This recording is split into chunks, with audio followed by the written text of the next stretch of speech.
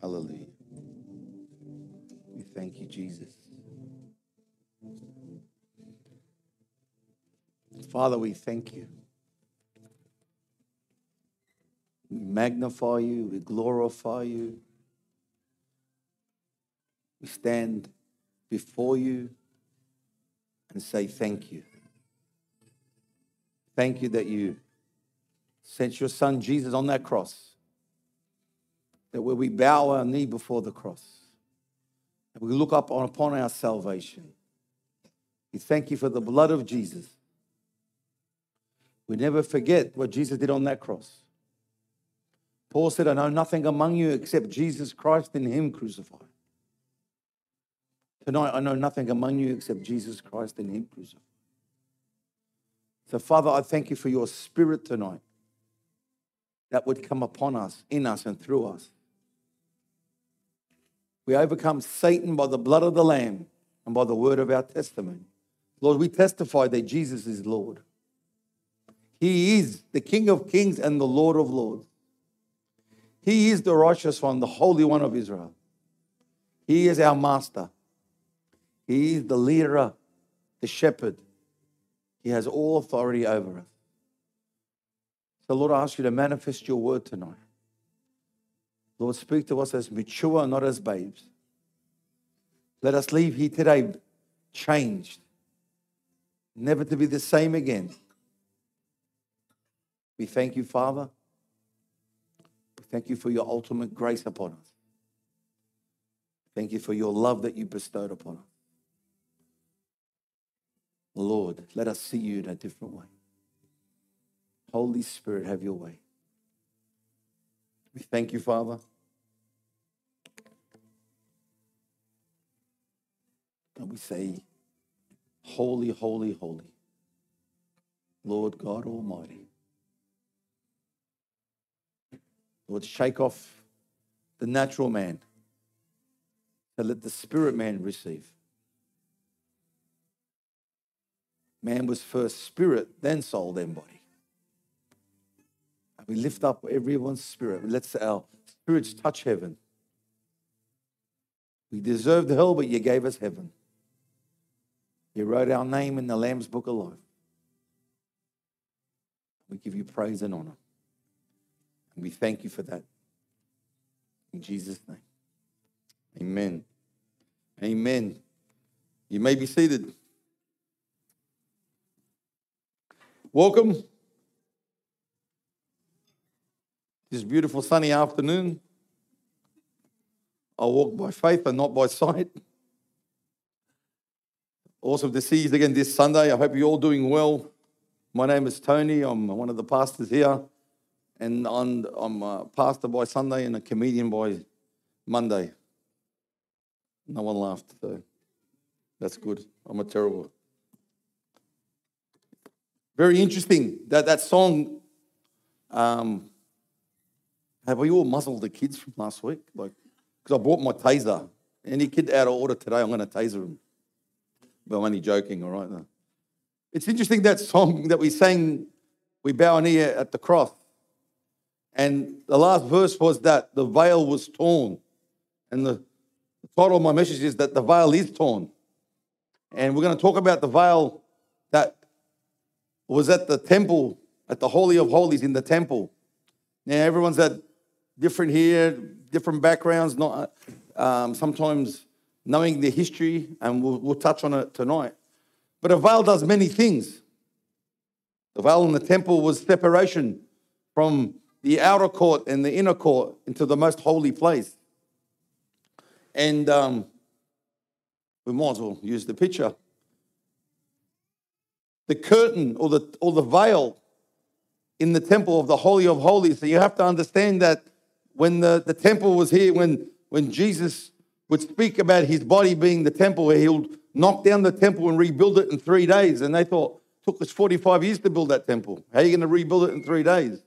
And he was speaking about his body, that he would die and be buried and rise again in 3 days.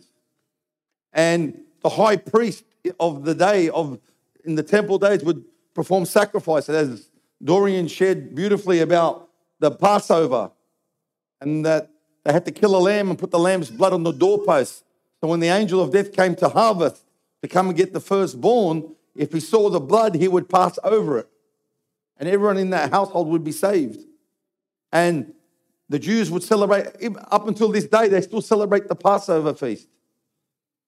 The Last Supper that Jesus was partaking with his disciples was the Passover feast. And the high priest would be the one that would go into the Holy of Holies, or the most holy place. And he would walk around the curtain. But he couldn't enter without blood. So they would pick a lamb and they would sacrifice a lamb and they'd put their hands on the lamb and they'd confess their sins and they would confess the sins of Israel and the nation. And that lamb now became a substitute on behalf of the whole of Israel. And then that lamb would be killed and the blood would be drained and the priest would go in and offer a sacrifice, the blood sacrifice, and pour it on the mercy seat on the Ark of the Covenant. But he was the only one allowed in there. He was an ordained high priest. No one else could go in there. You would drop dead. Even he, if he didn't do what was right before the Lord, he would drop dead. So the veil was separation between the outer court, the man and God. It was a type of when Adam sinned, and when you read the account of Adam, Adam walked with God day and night, had fellowship with God. You know, I often say Adam didn't know right from wrong or good or evil. He just knew God. He just knew God. See, Adam went from the revelation of who God was, his creator, his father, and when he sinned, he went into information. See, when Adam walked with God in the cool of the day and Adam fellowshiped with God, he was magnifying the glory of God. He was reflecting the glory of God. He was covered by the glory of God.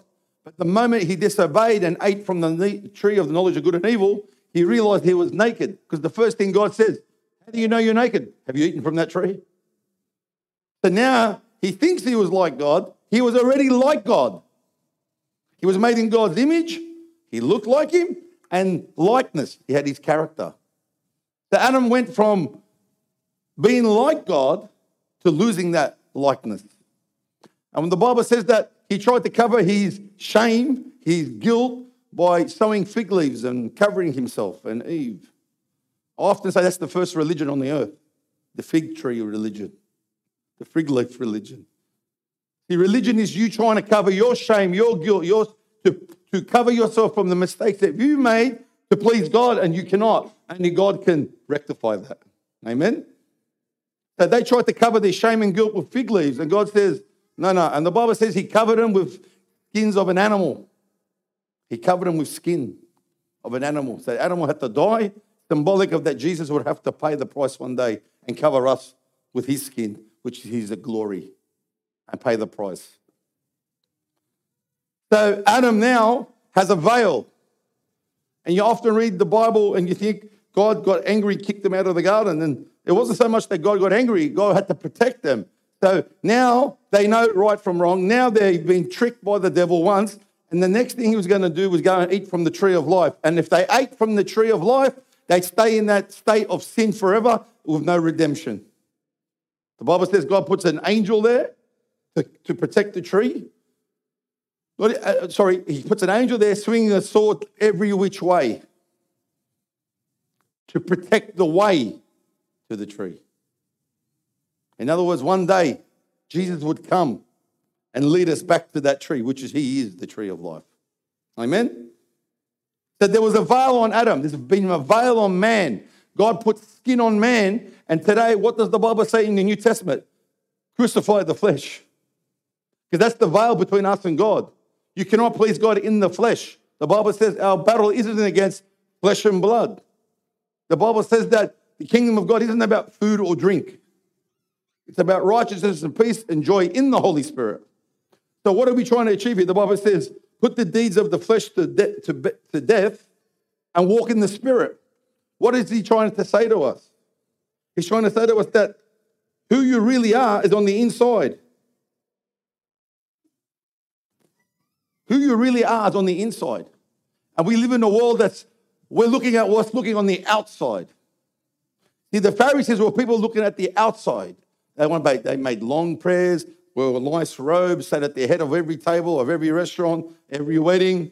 And God says, don't look about the outside of the cup. Clean the inside of the cup. And then the outside is clean. See, God looks at the heart. We look at external. That's why we can never be moved by what we see. See, right now in the world now, a lot of people are moved about what they see. Adam was moved by what he saw. The Adam in the garden didn't have to believe for anything. It was there. He didn't need to sow. He didn't need to reap. There was no sowing and reaping, seed time, harvest time. There was no faith, no meditation, no fasting, no prayer, nothing. It was there.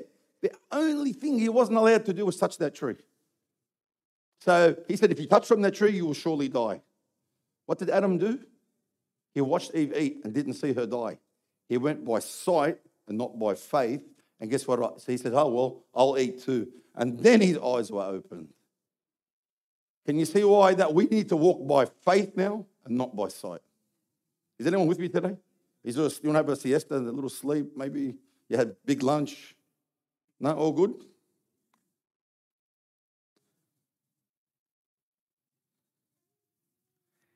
The veil in the temple separating man from God in the presence of God.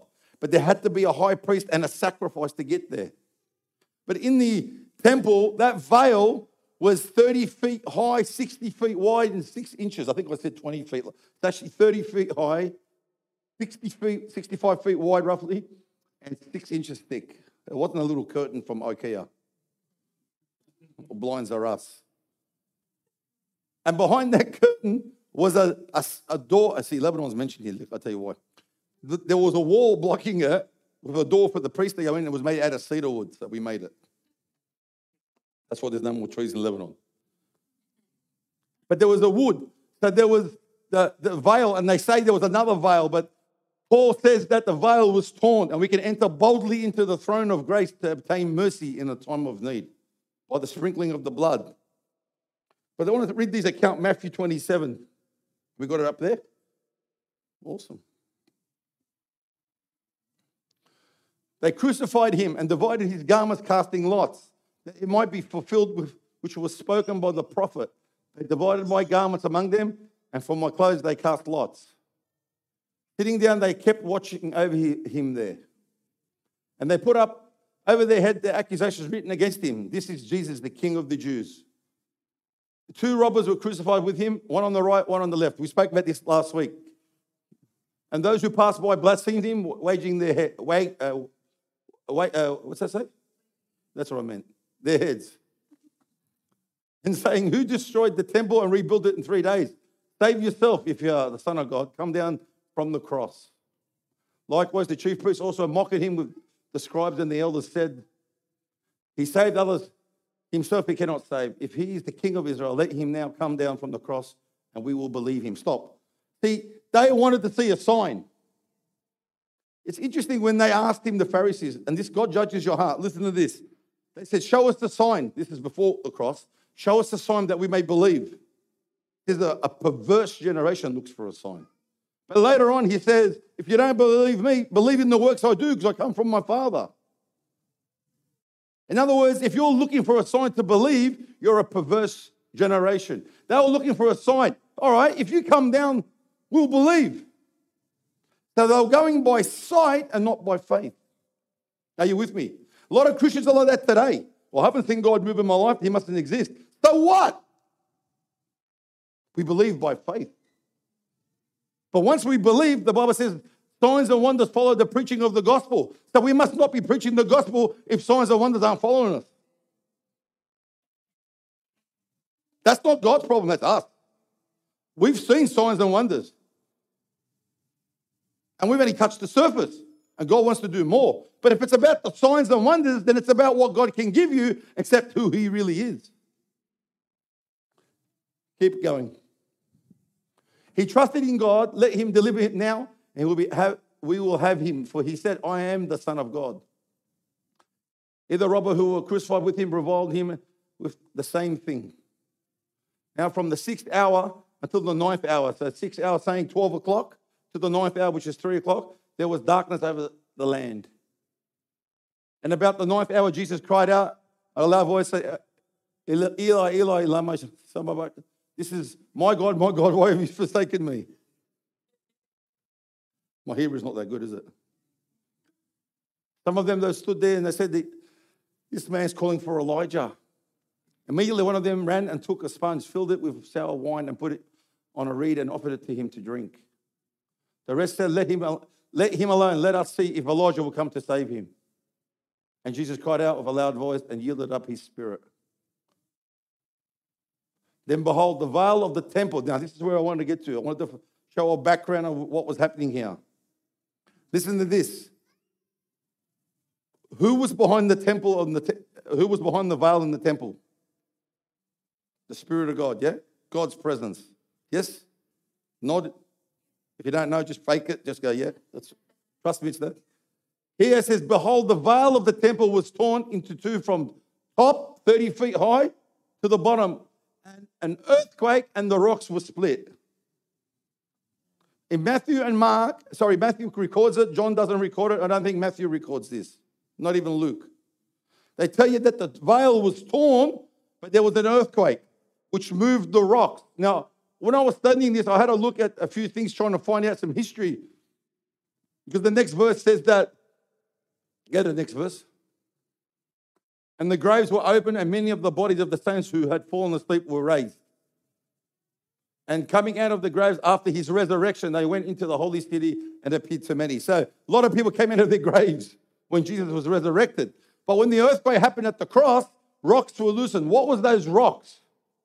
And the Bible, and when I had a look at the temple, the history of the temple, where the veil was, there was timber wall and there was a stone rock that would hold everything together like a lintel. So every door here has a lintel. It goes across to hold the weight because you can't have a door, otherwise the wall will fall.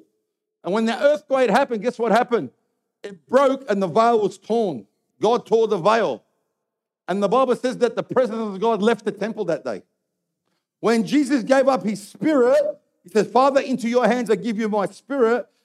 The spirit in Christ left him. He died. And guess who left the temple? God's presence, the Holy Spirit. They all left. Jesus went to the grave for 3 days and rose again. And then he says to his disciples, he breathed on them the Spirit. Then he says, wait for the promise to come, the Holy Spirit. He will be not long now, he'll baptize you and empower you with dunamis power, which is dynamite power, and he'll be with you and in you. And the veil was torn. Why was the veil torn? Only the high priest could go in and offer a sacrifice for you and me. In order for me to be forgiven, anyone to be forgiven, I need a high priest. He'd come on behalf of all of us. He'd go in there behind us by faith and he'd pour the blood. If God accepted the sacrifice, he would walk out and say, it is finished. If he didn't accept the sacrifice, they're pulling him out with a rope because he's dead. Who wants to be a high priest? But we know that Jesus is our high priest now, yeah? Amen? The veil was torn, the rock was broken, and the door was open. You know, the Jews, if they want to offer a sacrifice, if the temple door is not open and they performed a sacrifice for their sin or for something that they were dedicating, it was invalid because the door wasn't open. Only if the priest had the doors open that you could go in and offer a sacrifice. In other words, I couldn't just offer a sacrifice and say, God, there's my sacrifice. The door of the temple had to be open and there had to be a priest to do it on behalf. Now that Jesus went and died on the cross, the temple veil is torn. There's no more separation between us now. Listen to this. The door is open now all the time because they couldn't close it anymore because of the earthquake. Guess what that means? It means we can come every day boldly to the throne of grace to obtain mercy because of the blood of Jesus. Come on, man. Think of this. We still need blood to enter the Holy of Holies. Do you know that? We still need blood. We still need a high priest. We still need a sacrifice. But Jesus fulfilled all that at the cross, that any man be in Christ is a new creation. No longer I live, but Christ lives in me. So when I come to the throne room and I bow my knee before him, guess who shows up? Jesus. I'm at the throne room of grace. Hebrews chapter 10, verse 19. I want to show you something. I really get, because a veil does many things. As I said, it separates. You put a veil, it can block us right here. You can cover something. You can hide something. You can protect something with a veil. A bride comes down the aisle with a veil. In the Old Testament, the Semitic Jews didn't know their wife. Their parents would pick the bride, and she'd have a veil. The only time he met her was the wedding day. You'd want to hope your dad had good taste, I'll tell you that much. Because you never picked it. It's a joke. A veil covers. But look at this, Hebrews chapter 10, verse 19. It says, having therefore, brethren, boldness to enter into the holy place by the blood of Jesus, by the way of which he dedicated for us, a new and living way through the veil. That is that to say his flesh, and having a great high priest over the house of God, let us draw near with a true heart in fullness of faith, having our hearts sprinkled from evil consciences, and having our body washed with pure water. Let us hold fast to the confession of hope, that not to waver, for the faithful, he is faithful in his promise. Because of the sprinkling of the blood, listen to this, there was a real veil. There was Jesus' body. Here it says that his flesh was a veil. When he was whipped, when he was pierced, when he was bashed, when he was put thorns on his head, when he was speared, when he had put nails in his hands and his feet, when they ripped his beard off, when they punched him, they stripped the veil of the flesh. They stripped what God put on Adam, flesh, stripped it, got torn. The Bible says in Isaiah 53, by his wounds, by his stripes, we are healed. Are you getting this? The curse came from Adam. God didn't curse the earth. Adam, because of you, Adam, the earth is cursed. He gave Adam the authority. So what he did, had to send Jesus to get back the authority. The Son of Man had to come, Jesus, in the form of Adam to take back what Adam lost. He didn't send an angel. He didn't send a high-ranking cherubim or a seraphim. He sent his only son in the form of flesh. Adam, Son of Man. The Son of Man became, the Son of God became the Son of Man, so the sons of men and daughters can become the children of God. He had to fulfill what Adam couldn't fulfill. And in the flesh, he bore our sickness and he bore our sorrows. And when he was crucified, he got split in half. The Bible says that he was marred unto human recognition. See, I say this every week, just about every preacher I've ever preached, I always bring that up because I think we take what he did on the cross for granted. I can teach you 10 principles of how to live a good life, 5 principles of how to sow, 3 principles of how to be a good person, help you forgive people, help you. And all that means nothing if you don't understand what he did on the cross. Nothing. It's a waste of time. The veil was torn. We can enter now boldly to the throne of grace. Also, he says that the veil was wrecked. It was a Hebrew word, a Greek word. In the Jewish culture and in the Middle Eastern culture, if someone's upset, someone dies, what do? They rip their clothes. But that means a lot of different things. So you could be in sorrow because something happened, bad news, and you rip your clothes. You can be in the Jewish culture, if your son dishonored you, you would rip your clothes and he's no longer your son. Caiaphas, when he said to Jesus, are you, tell us right now before God, are you the Christ, the Son of the living God? He goes, it is as you say it is. He goes, blasphemy, and he rips his clothes. The temple tearing was interesting. Yes, the temple veil was separation. But when God ripped it, he wasn't just ripping, he wasn't denying Jesus. And I used to think, well, it might be he's denying Adam. He wasn't even denying Adam because Jesus came because of Adam and me and you. He ripped it. Why? If you read further back, Jesus is carrying a cross. I think we read this last week. He's carrying the cross and the women behind him are whacking, slapping themselves, crying and mourning, following Jesus. And Jesus stops, turns around and says, what are you crying for me for? Cry for yourselves. There's destruction coming upon you. He was prophesying the destruction of the temple. You remember when he cursed the fig tree? And he walked in and saw the money changers and lifted the money changers and chased everyone out? Then he saw the widow, said these guys are ripping off the widow now. Then he comes outside, he goes, look how beautiful this temple is, Lord. Not one stone to be left unturned. In other words, this is going to come down. And he's walking and they're crying over him, and he goes, you're crying over me? Get ready, destruction's coming. He was prophesying the destruction of the temple. Why was he ripping? In the sense that this veil God put there. Why would God rip the veil? Because he was disowning the priesthood, the corrupt Jewish priesthood of his day.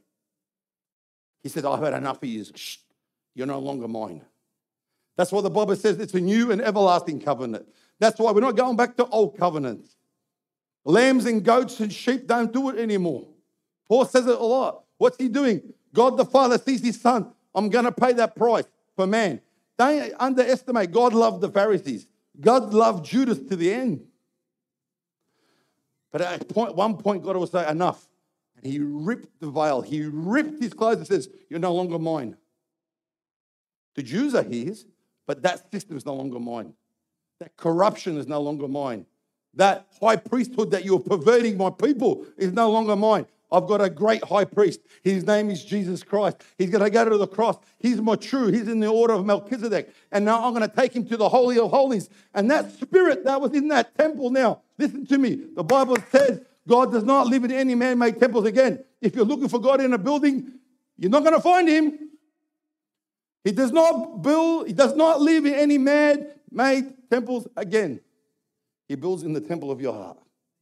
You are the temple of the Holy Spirit. Listen to me, if we can just get that. You're not following a celebrity preacher. You're not following me. You're not following a great denomination. I don't care if they heal the sick and raise the dead. Your source of life, the Holy Spirit lives in you. Listen to me. God is interested in a family, not an organization. But veils can be put on by us. Remember Moses wanted to talk to God? God says, I can't. You see the face of God, you'll die. But he hit him in the cleft of the rock, and God just passed by. He saw the back of God in a sense, but his face shone. And he saw the reflection of God, and God reflected from him, and he had to put a veil on his eyes because the people of Israel couldn't stare him in the face. Imagine that. Old Testament too. And Paul says this, look at this.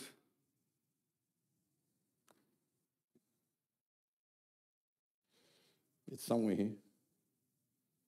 I wrote it down. I promise. 2 Corinthians chapter 3, verse 12. I want you to understand this. I want to wait for everyone to get there. Click it. You know they made an app now? You know how when people turn the page of the Bible, you hear the page? It sounds better. Now they've got an app where you flick it and it changes the page. So I thought that was interesting, just to make you feel like better. We there? Amen? 2 Corinthians chapter 3, verse 12. Have you got it up there? Oh, look at that. Technology. Therefore, since we have you know what? Can I say confession? I don't like these. Because I can read what I want, and even if I make a mistake, no one knows. But when it's up there, you go, oh, you can't read, man. English is my fourth language, all right, yeah. Therefore, everyone say therefore. You have to know what it's there for. I heard that once, it was funny. But since we have such a hope, we use great boldness of speech, unlike Moses, who put a veil over his face. This is talking about Moses. Paul's talking to the Corinthian church that Moses saw God passing by and he shone like God, put a veil on his face. Look what he says. He says, unlike Moses, who put a veil over his face, so that the children of Israel could not look steadily at the end of what was passing away. But their minds were blinded, for until this day, the same veil remains unlifted in the reading of the Old Testament, because the veil is not taken away. The veil is taken away only in Christ. Stop. I had a friend of mine who used to preach to a lot of Jews in Rose Bay. He lived there and he got saved. And their whole ministry was this. When they used to talk to Jews, and they were Jews in the world. They weren't really following the Jewish race, but they would meet them a lot, and they have a lot of encounters with them, business and party life and all that. And they were barely saved, my friends, at the time. They said, we were barely saved. But what they would do, they would catch up with them and they'd share the gospel, and then they say, oh, show us this Jesus that you think. And you know what they would say? They would stop and they would say, Lord, can we just pray for you? They go, yeah. And this is what they used to do. Lord, remove the veil off their eyes. And nearly every time they got born again. The first prayer wasn't Jesus died on the cross. It said, Lord, remove the veil. Because here it says, every time they read, look at this, keep reading. It says, but even to this day, now this is Paul speaking, so you can say even now, when Moses is read, talking about the Torah, talking about the Old Testament, the law, even to this day, a veil lies on their heart. Nevertheless, when one turns to the Lord, the veil is taken away. Now the Lord is the Spirit, and where the Spirit of the Lord is, there is liberty, freedom. But we are all with unveiled faces, beholding in a mirror the glory of the Lord, and are being transformed into the same image from glory to glory, just as by the Spirit of the Lord. Moses saw the Lord, but they were Old Testament creatures, and he had to veil his face and protect the people because they weren't ready to see the glory of the Lord. And the Bible says it was fading away. What was fading away? The law. The law was holy. The Ten Commandments is holy. The Mosaic law is holy. The sacrificial law is holy. Everything God gave the Jews was holy. They perverted it. But it wasn't bringing in the fruit that God wanted because of their perversion and because of the flesh. So what happens? Jesus comes, takes on the sin of what they're doing in the flesh, crucifies it. And that glory is passing away because there's a new glory. It's by the Spirit of grace. I'm preaching better than you're saying amen. That's a bit. Because 5 minutes ago, I couldn't get the kids back in. They were louder. In other words, we go from glory to glory. We go from the former glory, the law, to the great glory, which is Jesus Christ and Him crucified. So when I put a veil, see, I can look in the mirror. Let's read that. James chapter 1, verse 22. This is the problem with a believer today. You don't know who you are. And you don't know what Christ has done for you. Because when you know who you are in Christ, you'll be running to the prayer room. You'll be running to pray in the Spirit. It won't be a list that you shouldn't. You just do whatever the Lord wants you to do. Trust me. You don't go and, you know what, Lord, will I give that homeless man $5? You just do it. Will I offer this guy a drink? You just do it. You know, the most basic characteristics we have to be taught. Because when you have the nature of Christ in you, you just give. Rabs and I went to Brazil, and God bless everyone that gave. So you all came with us. We just were there physically. And you know how excited we were just to give him whatever we could. Rabs took his shoes off and gave him the shoes. We gave because it was putting a smile and we're doing what the Father would do. And I didn't have a list saying, well, I sowed, so God gives me 30, 60, 100-fold. If you got under that teaching, burn it. You can't. God owes us nothing. What can I say to God to give me that He hasn't already given me? Come on, someone tell me. What can God give you right now that He hasn't given you? You want healing? He gave you healing at the cross. You want money? He gave you prosperity at the cross. You want your sins forgiven? He gave it to you on the cross. You want restoration? He restored us at the cross. Gave us Jesus Christ. He gave us His best. And we want to settle for another job or a relationship. And we don't understand that we have Jesus. Look what it says here, James 1:22-25. But I don't just listen to God's word. You must do what He says. Otherwise, you are only fooling yourself. If you listen to the word and don't obey, it is like glancing at your face in a mirror. You see yourself, walk away, and you forget what you look like. That's probably King James, yeah? But if you look carefully into the perfect law that sets you free, if you do what He says and don't forget what you heard, then God will bless you in what you do. Can I summarize that for you? I look in the mirror, and if you still see you have a problem. But if you see Christ in you, the hope of glory, you don't have a problem. But what we do, we look in the mirror, we walk away, and we forget who we are. And we should be reflecting Christ. Not in perfection, but in character, in likeness, in love, in mercy. if someone's down and out, will they knock on your door? If someone's in darkness, will they come to the light that's in you? Just asking. Are you the light at your job?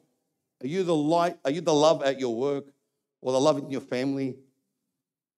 Are you the one that people want to be around and don't know why?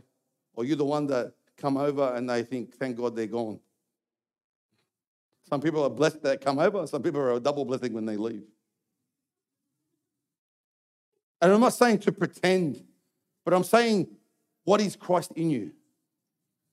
See, the veil was torn, yet we put other veils on. Whoever watched that movie, The Man in the Iron Mask? Why he's watching movies for? Joking. If you watch the movie The Man in the Iron Mask, it's about a guy, a king, who had two sons and they were twins. And he says, mate, there's always issues with two sons on a kingdom. So he got one put away. And the son that he left with him ended up being and the king died, and he ended up being a very corrupt king. If you watch the movie, it's a good movie. And then someone finds out that he's got a twin brother identical. So what they hatched the scheme. Let's go get him out of the dungeon. Let's teach him how to become a king. We'll kidnap the real king. We'll swap him because he looks exactly the same. And then he'll rule over his people in righteousness instead of evil. So they go on, they find this guy. This guy doesn't know what's going on. And he's in a dungeon and he's trapped with an iron mask, and they've locked the mask so he doesn't. And they find him, they catch him, and they say to him, listen, this is what he's doing. He gets out, they take the mask off, and they say to him, look, you're a son of a king. He goes, what? He goes, your daddy is a king, but you have an evil brother. I have a brother? My dad was a king. I've been locked up in prison all my life. He says, that's not who you are. Who you really are is the son of a king. So we're going to train you to walk like your brother, talk like your brother. And what we do is they hatch this plan that they're going to swap them. And in the midst of this, you see in the movie, they teach him how to use a sword, teach him how to walk, how to sit like a king, everything. Because this guy doesn't know. Even though he's the son of a king, he's been a slave all his life. So now he's trying to get retrained. He's trying to renew his mind. But there was a scene there that blew me away. There's a scene there where you see them practicing with the swords. I think the Three Musketeers or something. Yeah. And the scene goes like this. They're training or doing something, and then the camera zooms up, and the kid, the king's son, is in the window watching him, and he's got his mask back on. Because that's who he thinks he is. He doesn't realize that he's the son of a king. He's the rightful heir to the throne. All the power and authority that he could have, he still sees himself as a slave with a mask in a dungeon. And unfortunately, that's the Christian church. We think we're still slaves. We still have veils over our eyes. We don't show the glory. You look in the mirror for 1 minute. You know what it means by looking in the mirror? You'll come and hear a great sermon, get hyped up, and go out the door. You've forgotten what was just said. And tomorrow, you're no different than what you were last Monday. And that's the saddest place to be. Can I tell you, my heart breaks when I see believers 30 years, 10 years. I've got people that got saved when I got saved 19 years ago, and they're still walking around the mountain. God's got a plan. God's got a plan. 19 years later, God's got a plan. And instead of coming to the altar of his presence and getting changed and finding out what's going on in your life. Is it you? Is it the devil? Because it's not God. If I'm not willing to die to myself, there's no way Christ will live in me. You see, you have a look at that king. He was a king. His rightful place was the throne. Where are we seated? Come on, see who's reading their Bible. The Bible says we are seated in, right next to who? The right hand of the Father. Jesus is Father, God, Jesus, and then us. Why does the devil attack you so much? Because that should be his spot. He thinks it's his spot. He walked up to God day and night. He was the morning star. He walked up with the flaming stones day and night. He saw the presence of God. He was an instrument of worship. He was the most beautiful. The word Lucifer means to illuminate. the presence of God. But then he got pride in his heart because what God had in store for man, us, who is man that you are mindful of man, the Son of Man, what he had in store for Adam and us, he wanted. But he said, you know what? I'm going to take what he's doing for them. Man wasn't even created yet. And he says, lifted up his heart and says, I'll exalt my throne above his throne and I'll get them to worship me. The devil, all he wants is your worship. That's all he wants, worship. In the last days, in Revelation, it says, worship the image of the beast, which is the Antichrist. He's the one. Worship him. What's he want? He wants worship. Day and night, he walked in the presence of God. And pride entered his heart. And here comes Jesus, the Son of God. He flushed him out on the desert. And it became a Mexican standoff. If you are the Son of God. Could have Jesus turned the stones into bread? Of course he could have. Could he have jumped off the Temple Mount and got angels to catch him? Of course he could have. But he didn't. Any reaction by Jesus, what did they say to him? Show us a sign and we'll believe. You don't put God to the test. Because you know what? He was so comfortable. He did not have to prove who he was by signs and wonders. But because of signs and wonders, it proved who he was. Are you with me? Does that make sense? Hebrews 4:16.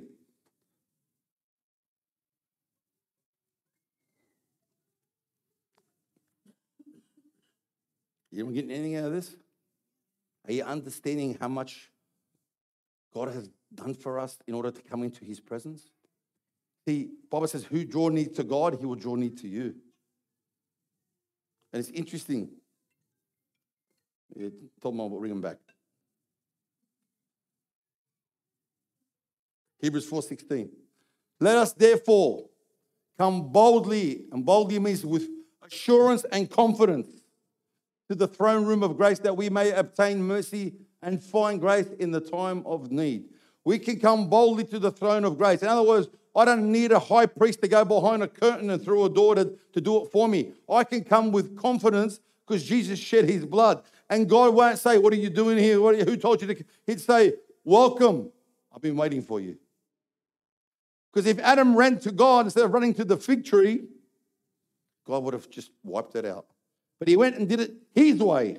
See, we want to do things our way. We want to get cleaned up before we come to church. I want to find out what I need to before I get baptized. Listen, get in the water. I need to have a shower. Let me get cleaned up first, then I'll come and have a shower. You go to the shower to get cleaned up. Now, if you're Lebanese and you have a cleaner come over, most women clean before the cleaner comes. Never understood that theory. And what's worse, the cleaner says, man, that job was hard. I go, you're a cleaner. We have cleaners on our job site. They go, man, that job was dirty. Oh, you're a cleaner. You want me to clean it for you? You don't come to the shower, get clean first, then go to the shower. You go have a shower to get clean. Amen. See, she agrees, or he agrees, I hope. Come boldly with confidence and assurance. Can we stand? I've said enough.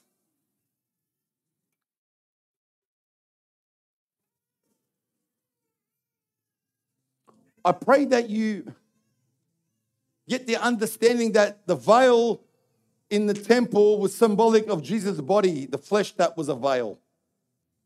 See, Jesus, who he really was the Son of Man, but he was the Son of God. Because when Jesus returned in Revelations and saw John, this same John was laying his head on his chest. That's how much he loved him. This same John says, man, there was fire in his eyes this time. He was scared. Because when Jesus returns back, he's not coming back on a baby in a manger on top of a donkey. He's coming back in his full glory. See, the flesh accounts for nothing. When the flesh was torn, guess what? The Spirit of God left Jesus. Guess what? Back to the Father. Listen to this. The Holy Spirit came upon Jesus and anointed him as the Messiah, yeah? Jesus walked in his own human spirit. His spirit was his own human spirit and got baptized in the Holy Ghost. He who knew no sin became sin. In other words, he bore our sickness in the flesh. Are you with me? That flesh was the veil. When Jesus said, into your hands I give you my spirit, what did he do? The veil was torn. His spirit, the Holy Ghost, in him left. Jesus went to the grave for 3 days.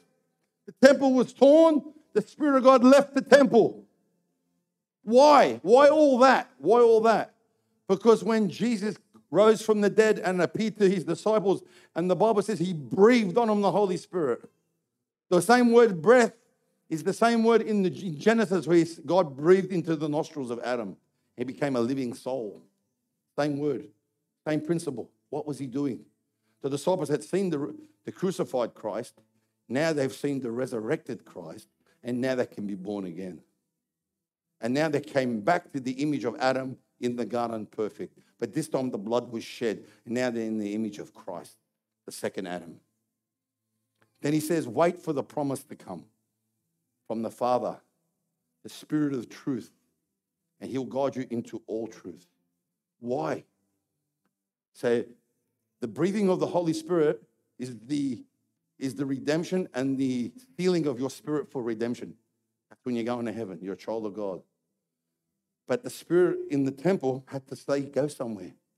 No longer in man-made temples. Where was he going to go? Where was he? The Bible says that in Genesis, the Spirit of God was hovering over the deep waters upon the earth. He was hovering. You know what hovering? The word hovering, it's a connotation like a hen sitting on her eggs and incubating those and waiting for the eggs to hatch.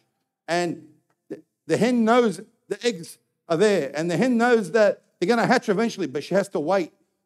And then they hatch. Well, the Holy Spirit was waiting over the earth, waiting until the word was spoken, let light be. And then Holy Spirit manifested the light. The Holy Spirit left the temple that day, and where was he? He was hovering, still hovering.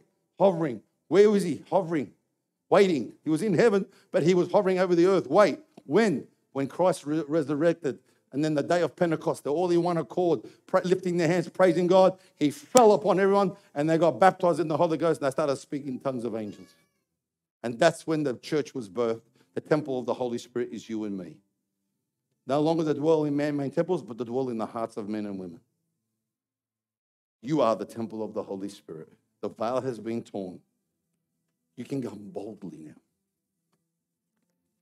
Take the veil off your eyes. Let God take the veil off your eyes. Take the veil off your heart. Because we put our own veils. I'm not worthy. I'm not good enough. I don't understand this. That guy said this. My marriage is a wreck. You don't know what I've done. You know what? That's a veil. That's looking in the mirror and looking at who you are and walking away and forgetting who you are. A good sermon won't change your life. Counseling session won't change your life. I'm not against any of this, but none of that's going to change your life. The next best worship song is not going to change your life. The next best preacher is not going to change your life. You surrendering to God the Father from the cross of Calvary, letting the Holy Spirit will change your life. All things have passed away. It's a sad place to be when you've lived through pain, through suffering. You've gone through the valley of the shadow of death. He is with you.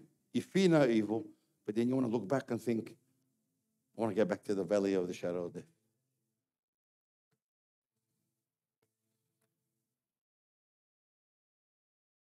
The veil has been torn. The separation between us and God has been removed. When God tore the veil, picture the father who sent, remember the parable of the father who sent someone to come and invite him to their son's wedding. One said, I'm busy. One said that, no, I've got cows to attend to. One said, I just got married. One said, I've got a business. One said, Parramatta's playing. That was me. And it's silly, eh? You get invited to a wedding.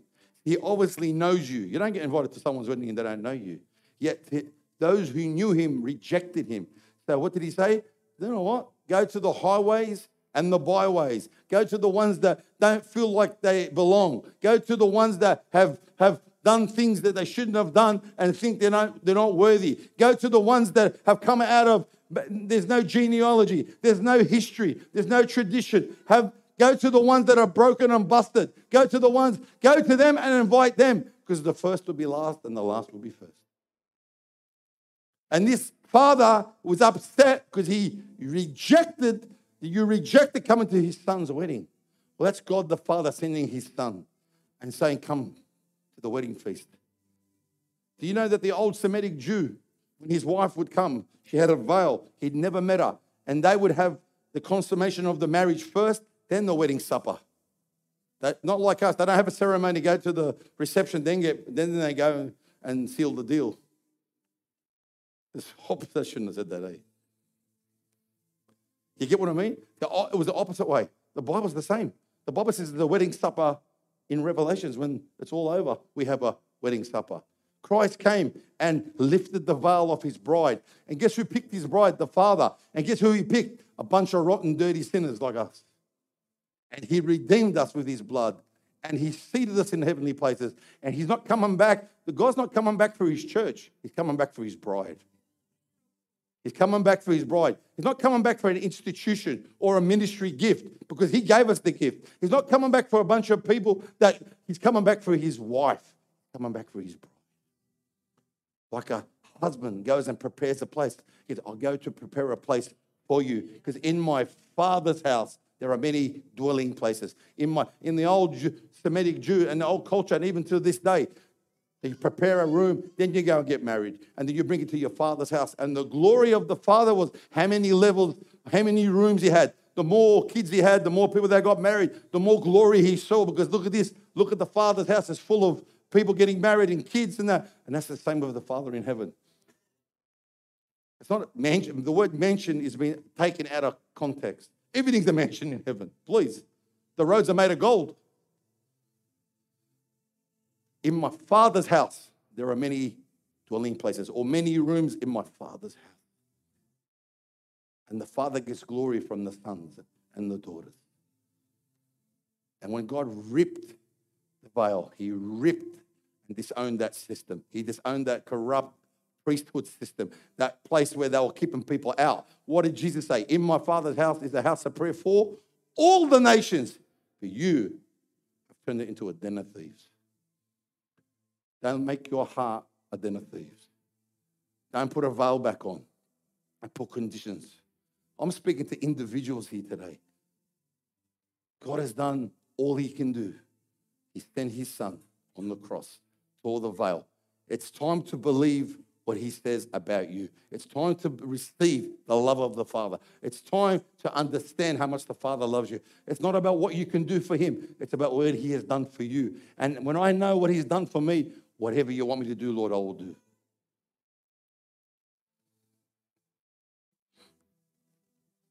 Thank you, Father. Thank you for the veil that was torn.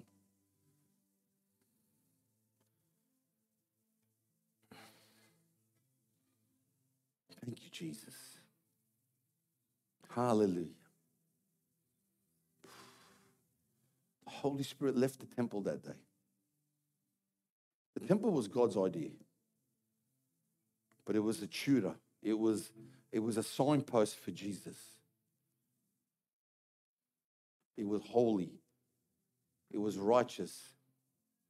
The Bible says because of our flesh, the law was rendered a curse. The law brought death, but Jesus brings life.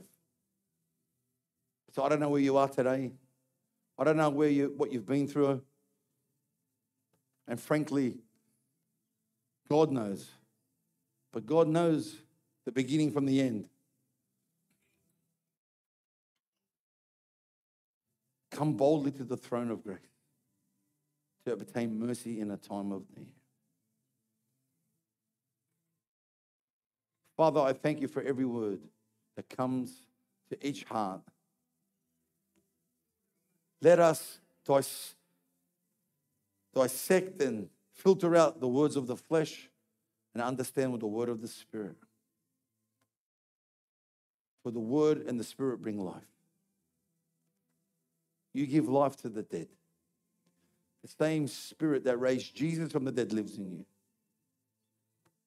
Lord, I ask if anyone who hasn't given their life to Jesus, they may come to that altar of grace, bow their knee, repent of their sins, and be washed by the blood of the Lamb.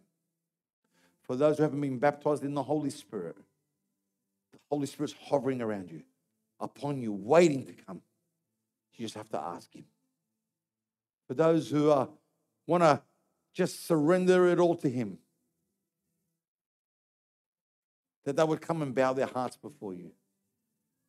You're a father that loves your children. That you exalt the name of Jesus above every name. The Holy Spirit doesn't speak of himself, only what he hears from the throne. The Spirit of the truth. And he guides us into all truth. There is no more separation between us and God because of the veil that was torn, the body of Jesus that was broken. We just had communion. It says, by his broken body, we have access to the throne. By his stripes, you are healed. So, Lord, I thank you tonight. Thank you, Father, that we leave here never the same. Thank you, Father, that Jesus is exalted in our hearts. Holy Spirit, teach us. Wash us, Holy Spirit. Every burden that we carry, you would lift off us. For your burden is easy and your yoke is light. And Lord, I give you praise. I thank you, Father. Lord, I ask for the Spirit of the Father to fall upon everybody tonight. Let them understand how much you love them. As far as from the east is the west, he remembers our sins no more.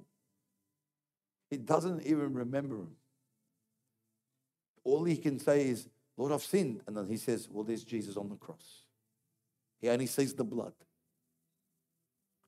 He sees the blood. The blood still crying out.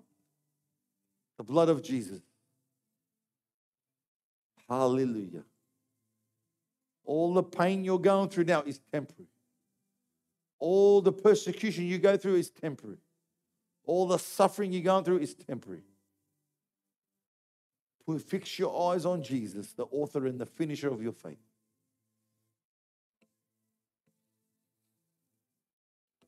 Hallelujah. Hallelujah. Hallelujah. Glory to your name, Lord. Glory to your name. Hallelujah. Lord, I close with your words that you'd never leave us nor forsake us. Hallelujah. The floor is open. God bless you.